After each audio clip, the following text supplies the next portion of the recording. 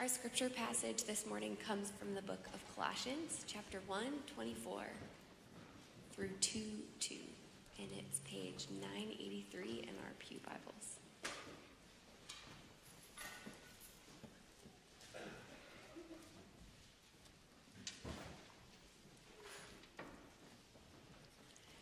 Now I rejoice in my sufferings for your sake, and in my flesh I am filling up what is lacking in Christ's afflictions for the sake of his body, that is the church, of which I became a minister according to the stewardship from God that was given to me for you, to make the word of God fully known, the mystery hidden for ages and generations, but now revealed to his saints.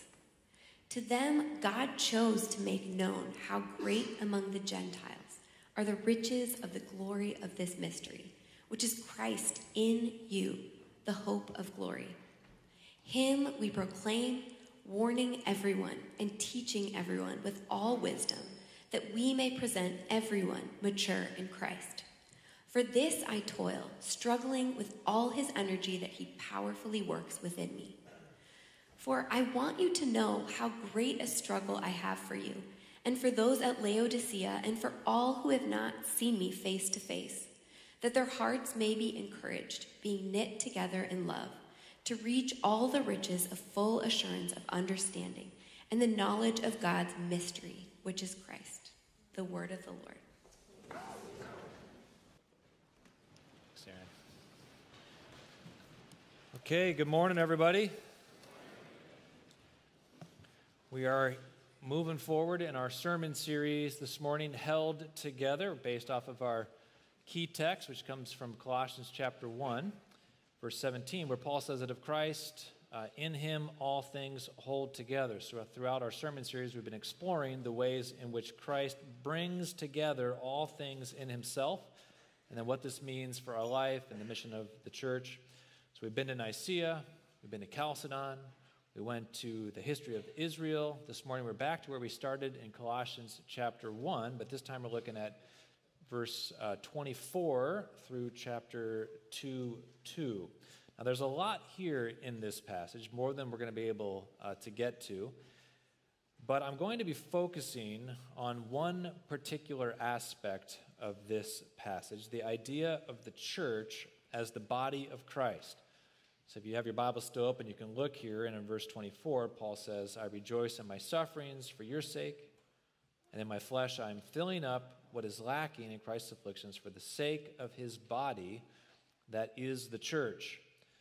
The sake of his body, that is the church. And so in 1:18, you can look over just halfway across your page, Paul refers there as well to Christ as the head of the body, which is the church. This idea of the church as the body of Christ, this is not seen elsewhere in the Bible, nor seen elsewhere in the New Testament. It's a distinctly Pauline idea. It's one of Paul's contributions to the New Testament. And he frames up the identity of the church as the body of Christ. And one of the amazing things that happens when Christ holds together the human nature and the divine nature is that the divine nature makes the human nature its own body. But what does that mean, that the human nature becomes the body of the divine nature? Well, that's what we're going to try to figure out this morning. Now, I got to be honest, this is going to be a little bit of an abstract sermon, and I'm generally pretty good at bringing abstract things down to concrete stuff. Generally, and I'm just not sure about this sermon, actually. You know, normally when I'm preparing my sermons, Jill will be like, how's it going? I'll be like, oh, that looks good, you know, I feel good about it, say something like that. Or sometimes I'm just like, well, I tried this week, I tried. You know, so I tried. I gave it a good college try. You're going to give it a good college try. We're going to do our best here this morning, and if nothing else, we've got the love of God, and we got that, right? So we're all right. But what does it mean that the human nature becomes the body of the divine nature? That's going to be the point of this sermon, trying to answer that question. So here's how this sermon is going to work. So first I want to move through this text that we've read this morning, where Paul says that the church is the body of Christ. Then we're going to pause for a little philosophical interlude. We've been doing a lot of interludes. It's a philosophical interlude today.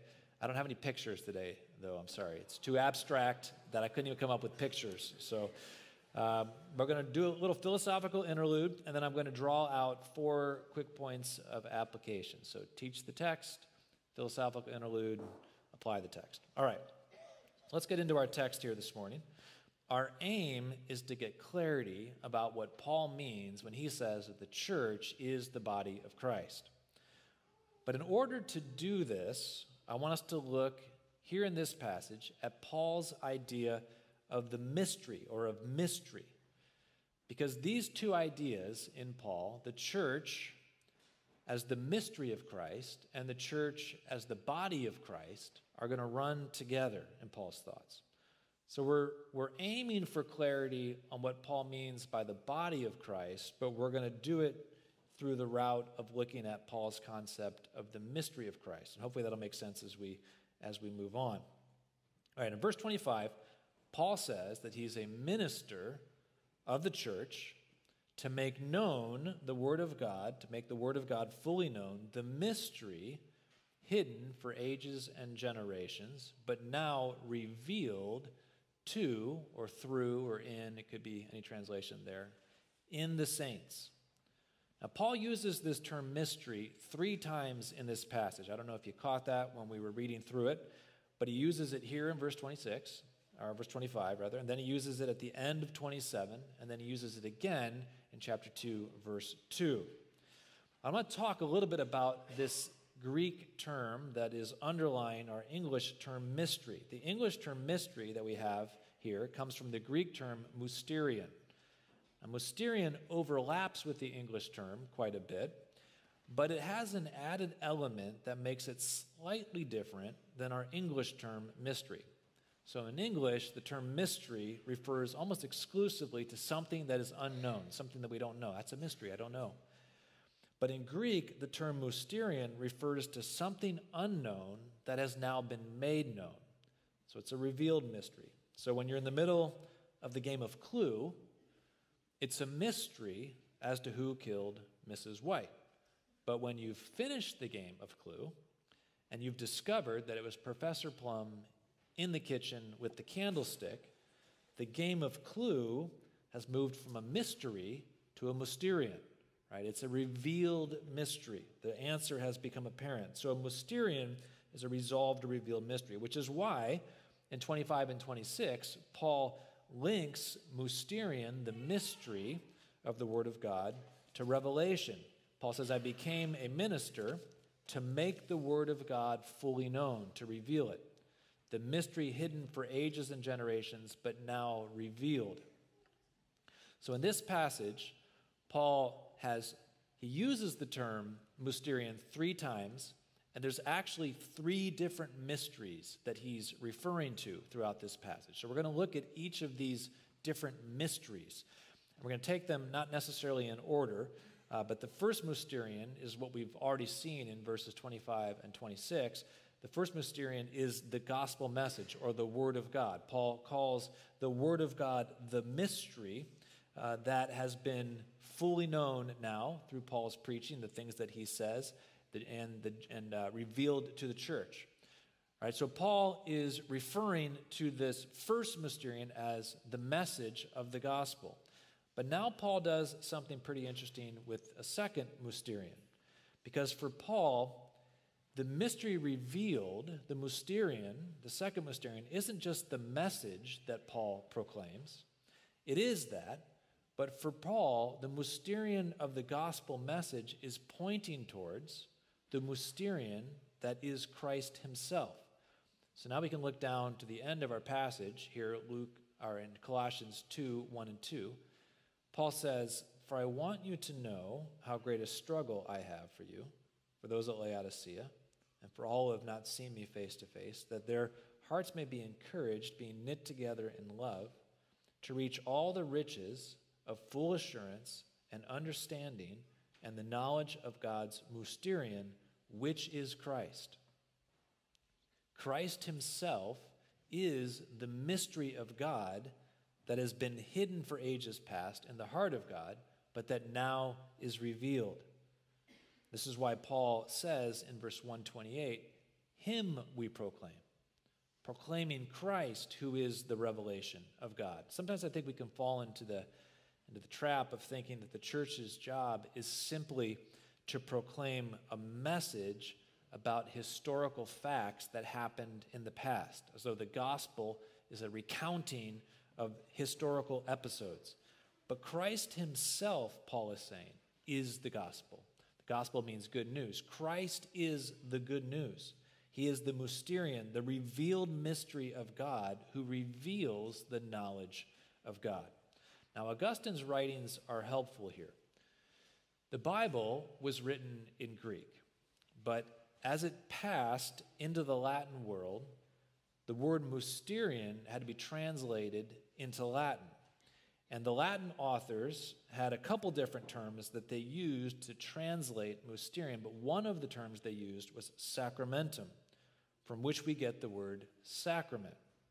And Augustine's explanation of how the word sacramentum, as a translation of mysterion, helps us understand how Christ himself is the revealed mystery of God. All right, so now see if we can follow this. Augustine uses the example to illustrate this point he wants to make of a lover's kiss to explain the idea of a sacramentum. The lover's love, he says, is invisible. It's a mystery. It's unknown. It can't be seen. But the lover's kiss is a visible sign that makes the lover's love known. It reveals the invisible love of the lover. And then here's what I think is the most insightful part of Augustine's explanation. He points out that a kiss is not just like any other sign. A kiss actually contains, or it embodies, the very thing that is revealing or signifying. So the love of the lover is in the kiss. And it's in this same way, Augustine says, that Christ is the sacrament or the revelation of God. Christ himself is the ultimate revelation of God because he contains God. So Paul makes this point in chapter 1, verse 19, when he says, "For in Christ all the fullness of God was pleased to dwell." So God himself is in Christ, and when Christ manifests himself, he's revealing God. Christ carries within himself this very thing that he's revealing. And this is how Christ is both the mystery and the revelation of the mystery at the same time. But there's one more mysterion in this passage, and we can find this in verse 27. Paul says to them, says to them or through them, speaking of the saints, God chose to make known how great among the Gentiles are the riches of the glory of this mystery, mysterion, which is Christ in you, the hope of glory. God is making known among the Gentiles the riches of the glory of the mystery, which is Christ in you. When Paul says Christ in you, he's speaking of the church. That's what the church is. The church is the temple of the Holy Spirit, the people of God into whom God's Spirit has been poured out. And so Christ in you is a reference to the church, and Paul is saying that the church is a mysterion. It is a revelation of something. Just as the gospel message is the mystery revealed, just as Christ is the mystery revealed, so too the church is the mystery revealed. The church, in its union with Christ, bears witness to Christ. So what the church is revealing is what it contains, which is the life and blood and spirit of Christ.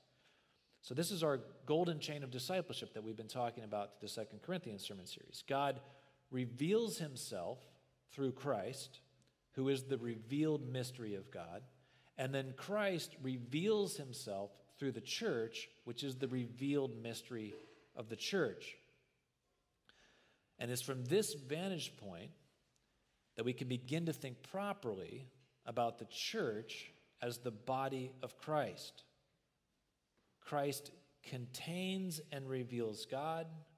The church contains and reveals Christ. And we're going to see that the body contains and reveals the person. So before pressing forward here in our sermon, I'm going to pause for our philosophical interlude. I want to pause here because our culture has given us a number of wrong ways to think about the body. But one of the wrong ways that the culture has given us runs into conflict, in particular with the underlying point that Paul is making here. And if we're not clear about the nature of the physical body, we're not going to be clear about the nature of Christ's spiritual body. So a chief wrong way that our culture has taught us to think about the body is to think about the body as a tool or an instrument. We could call this the body as instrument view of the body. We can trace this instrumental view of the body back to the European Enlightenment in the 1700s, and we can find thinkers there such as Rene Descartes. And Descartes was famous. Does anyone know what he was famous for? He had a famous saying. Anyone? I think, therefore I am. Very good. Does anyone know it in Latin? Oh, I heard it back here. Very give, man. Give that guy a raise. You don't have to put any money in the offering plate next time. I think, therefore I am. And his idea here that made him famous, I think, therefore I am, is connected to his view of the body. Because he taught that a person's truest identity was found in thinking, in reason, in ideas. The body was just an instrument or a tool that the person used to enact or to carry out one's thoughts or ideas. So from this perspective, in the same way that I might use a hammer or a paintbrush to get things done, I use my body as just one more tool that I use to get things done. The body is just another tool that the person has at his or her disposal to make a dent in the world. And in the same way that a man could lose a tool, like a hammer or a paintbrush, without losing any part of his personhood, so too a man could lose a leg or an arm or even his whole body without losing any part of his personhood. Which is to say that the body is not a necessary part of the person in this view. Now, this is how a lot of us, even as Christians, can tend to think about the body. We tend to think of it as a dispensable, at times useful, at times less useful, tool or instrument that the person uses. And as we get older, our body becomes less efficient as a tool, it becomes broken down. And if we had time, and if this were a different sermon, I could draw a line, a pretty steady line, from Descartes' "the body is just a tool" to the contemporary debates and confusion that we have regarding sexuality. If the body is just an external tool, it's owned by the person just like a person owns any other tool, then who's to tell me how I can use my tool? I should be able to use my tool however I want. But the body as tool view of the body as tool view of the body is not how Christianity teaches us to think about the body. Christianity, taking its cues from the church as the body of Christ, teaches us that the human body is a sacramentum or a mysterion that reveals the person within it.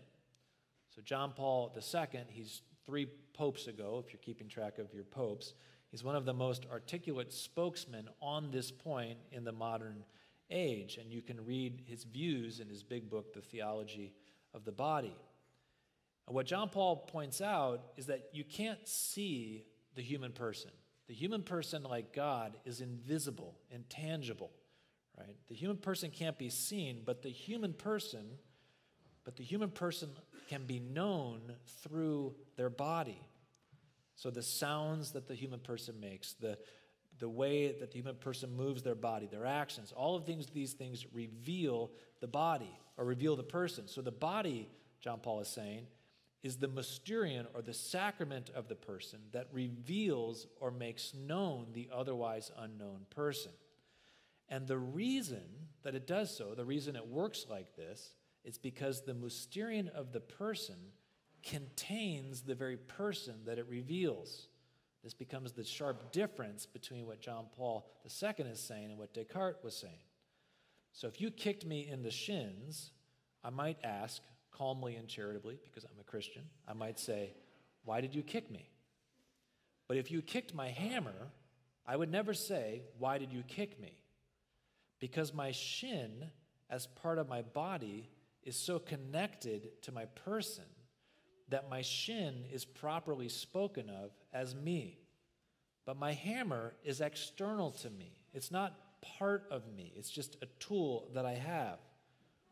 And because my shin, as part of my body, contains my person in some meaningful way, I can say or ask, why did you kick me when you kick my shin? Or again, my person is in my shin, such that whatever you have done to the least of my appendages, you have done it unto me. And that brings us back to Christ's two natures and the church as the body of Christ. Because when does Christ say that line that I just kind of riffed off of? Whatever you have done to the least of these, you have done it to me. To the least of these, my children, right? The least of my people, you've done it to me.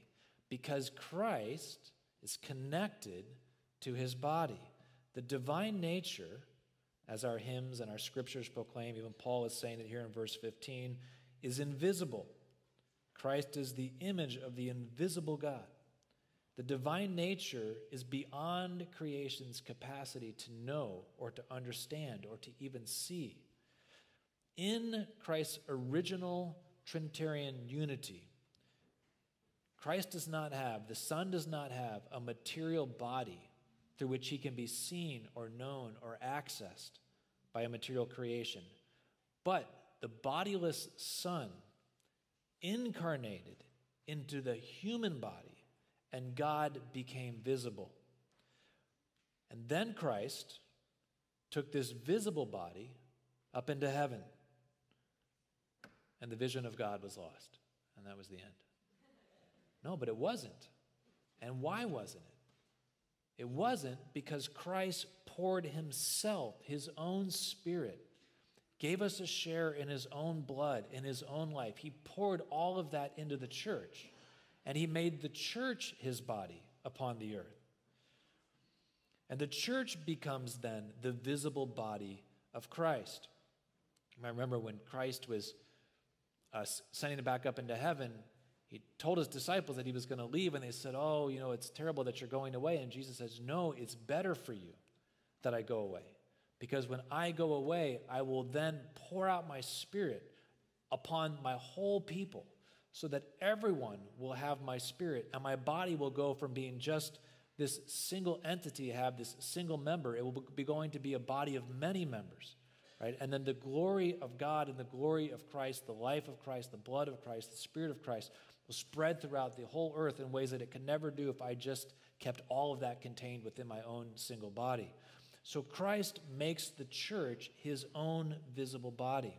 So to put this in the terms of our Held Together sermon series, Christ has brought the human nature so close to the divine nature, has poured the divine nature into the human nature in such a way that the human nature of Christ, as manifested in the church, can now be said to be the body or the revelation of God. I mean, it's just extraordinary. I mean, if you can let yourself sink into that truth, that the God who made all things, who is beyond all things, who can't be contained by, has taken upon himself a body, and then through that body, he has opened up a way for humanity to become part of that body, so that humanity in the church can be a revelation and a witness, a sign that contains the things signified to all of creation about the unseen God. So just as our physical earthly bodies make visible our invisible persons, so too Christ's churchly body makes visible the invisible God. All right, now we'll end, that's the teaching portion of the sermon. Let's see if we can make some use of this here by giving quick 4 applications. All right, now the first of these is not really an application, is probably more just a principle that might be encouraging to you. I hope that it is. But the first of these is that the church, as the body of Christ, means that Christ loves us. A couple weeks ago, I was walking out of church with Maylee, my 9-year-old daughter, and someone stopped us and commented to me about how much they appreciated that I always ended the sermons or the services by saying, "God loves you." So I said, "Thank you," and then Maylee and I walked on, and Maylee said, "Dad, you say that every week. You got to get some new material." You know. And we're just going to stick with it probably, but sometimes I'm praying and I think, "Lord, what do you want me to say, to this person? Or what do you want me to say in this sermon?" And I feel like the answer comes back more often than not, just tell them I love them. Because that's what the whole message of the gospel is. That is the revelation of Christ. That is why God sent Christ, to reveal himself. And what does Christ reveal about God? Christ reveals that God loves us. That is the message of the gospel. So in Ephesians chapter 5, Paul is talking more about the body, the church as the body of Christ. And in verses 29 and 30, Paul says, "No one ever hated his own flesh, but nourishes and cherishes it, just as Christ does the church, because we are members of his body." I think sometimes we can think of Christ or God loving us from heaven. Right? He's up there, we're down here. He looks down benignly on us, paternally upon us, right? And he has, fond thoughts of us. But that's not untrue, but there's more to it than that, because in Christ has taken us as his church and made us part of his very self, part of his body. So Christ doesn't just love us from afar, he loves us as his own self, his own body. And this is why he nourishes and cherishes us. He nourishes and cherishes us because we are part of him. So in all the same reasons that you nourish and cherish and take care of your own physical body, because your body is part of you and what happens to your body is affecting you, Christ also nourishes and cherishes his spiritual body, which is the church, because what happens to us is what's happening to him. He has wed himself to us. He has made himself one with us so that we have become his actual body. And maybe that's a neat reminder for some of you this morning, right? That Jesus loves you as he loves his own self. That through the gift of his Spirit in your life, you have become a part of Christ's own self. So if you think that Christ's love is far away from you or it's outside of you, Christ has brought you into himself and made you a member of himself, and he loves you like he loves himself with the same love. And that leads, I think, to a second point of encouragement. The church as the body of Christ means that Christ feels our pain as our own. Some of you this morning, I know, are going through very difficult, painful circumstances. I don't just mean painful physical circumstances, though that could be true as well. But there's emotional pain and there's psychological pain.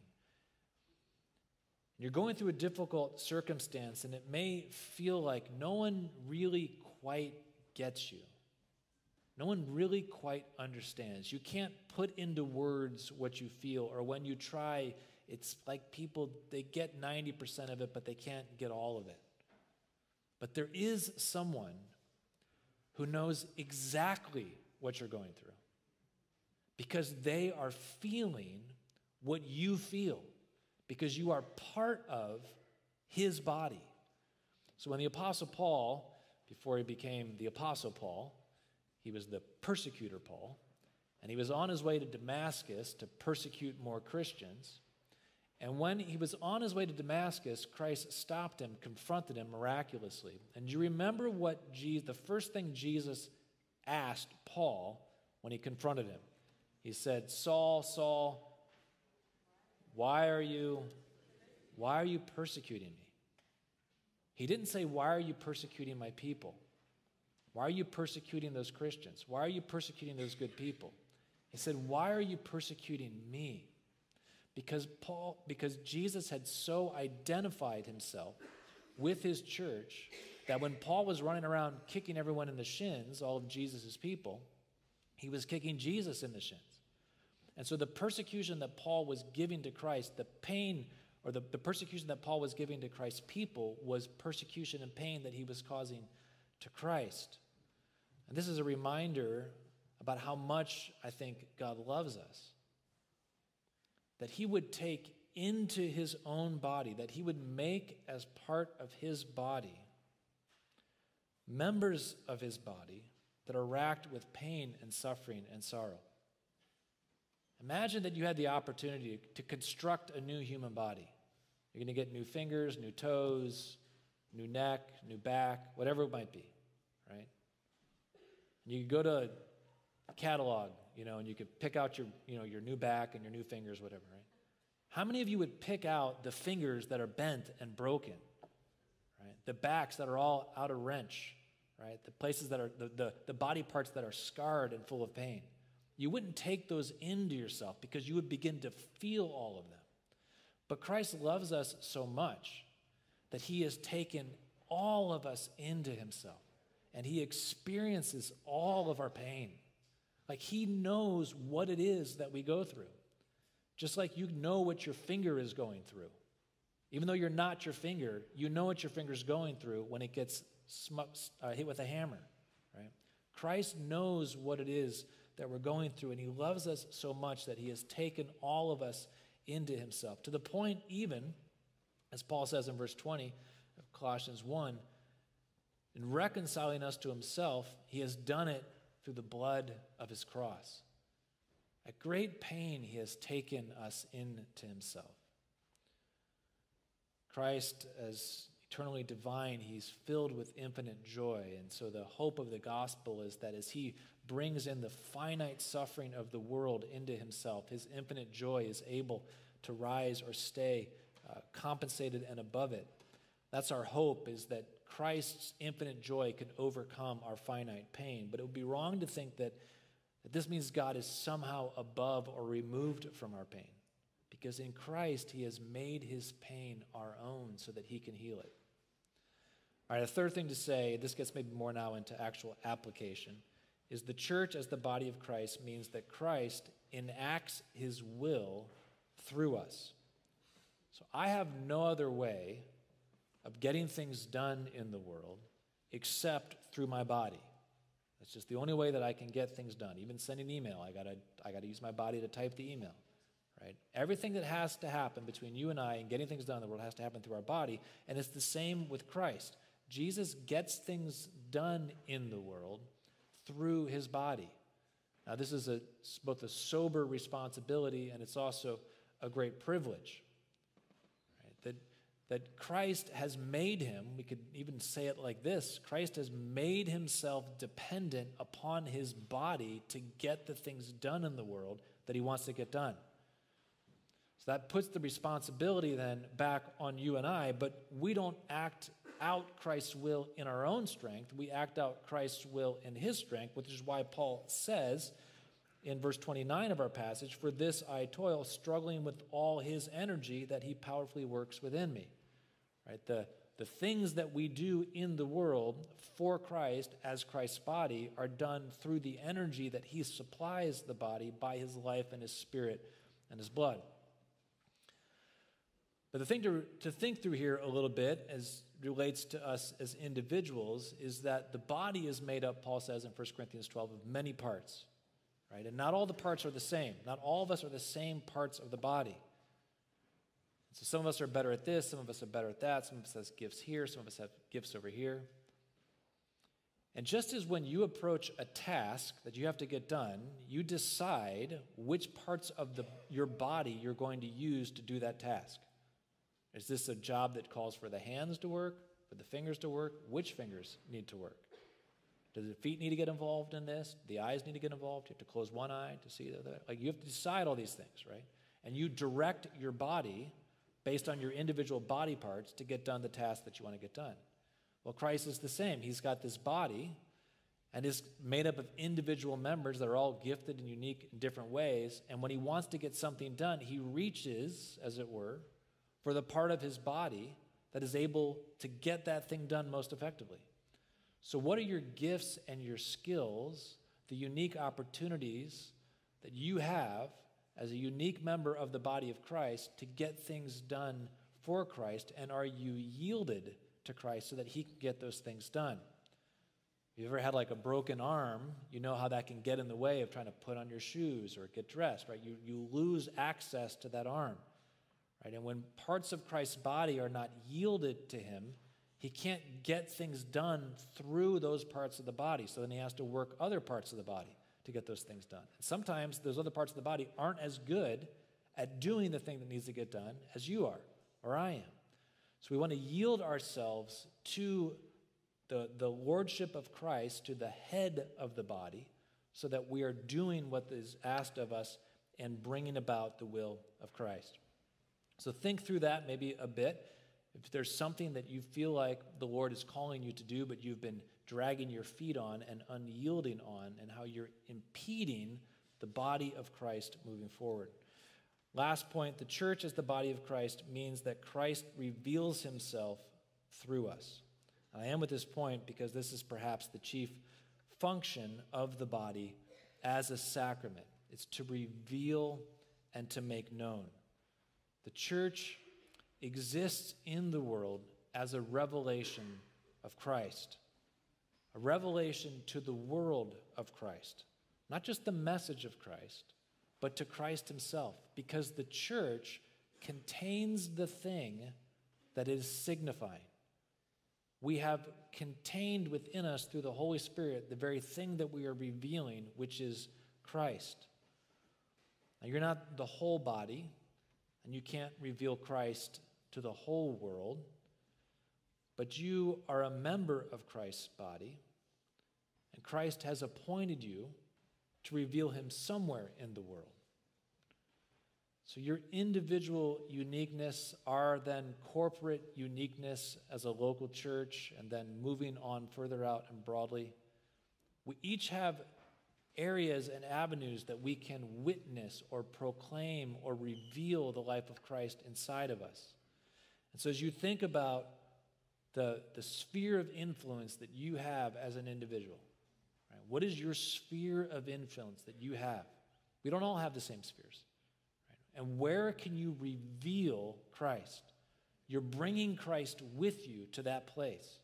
How are you revealing Christ in that place? And are you revealing Christ well in that place? Or is what you're revealing of Christ not accurate to who Christ is? Right? There are times, I think, that this age in which we live right now, we're kind of living between the coming of Christ and the second coming of Christ. And Jesus is teaching the body how to behave. You know, if you've ever seen someone that got an injury and then they're learning to walk again, like the body doesn't always do what you're trying to tell it to do. It takes time to learn how to get the body to behave in accordance with the desires of the head. I think that's the age in which we live right now. Right? We're trying to learn how to walk in accordance with the desires of the head. We can stumble our way forward. Christ is very patient with us. But as you look to reveal Christ within the sphere or circles that you live in, how are you revealing Christ? Are you revealing Christ? Are you willing to reveal Christ? All right, we're going to close by singing a song that speaks of Christ surrounding us and being all around us. And as you sing this song and reflect perhaps on some of these truths about Christ having brought the human nature into himself, right? And then putting himself inside the human nature and revealing himself through the human nature. In what ways do you need to live into that reality, right? So maybe this is a Sunday in which it's a Sunday of encouragement that Christ is in you because it reminds you that you're loved and that Christ knows your pain. Maybe this Sunday is, for some of you, an exhortation that that you're not living out the reality of Christ in all the ways that you know that you should. And you contain in you, you're a holy sacrament, and you contain in you the life of Christ, but the life of Christ isn't looking so good coming out of you. However the Lord is speaking to you, you let the Lord speak to you on that. We'll have the band come up, I'll pray, and then we'll sing together. God, thank you. Thank you that you gave us Christ, and when we were just a broken body without any ability to make good on ourselves and all the gifts that you've given to us, you have come and you have placed Christ inside of us, and you have made us your own body. And what a great responsibility and privilege, what a great encouragement and comfort that is. God, I pray that you would cause us to learn more and more how to walk with you in obedience, so that we would reveal Christ well, I pray. I ask this in Jesus' name.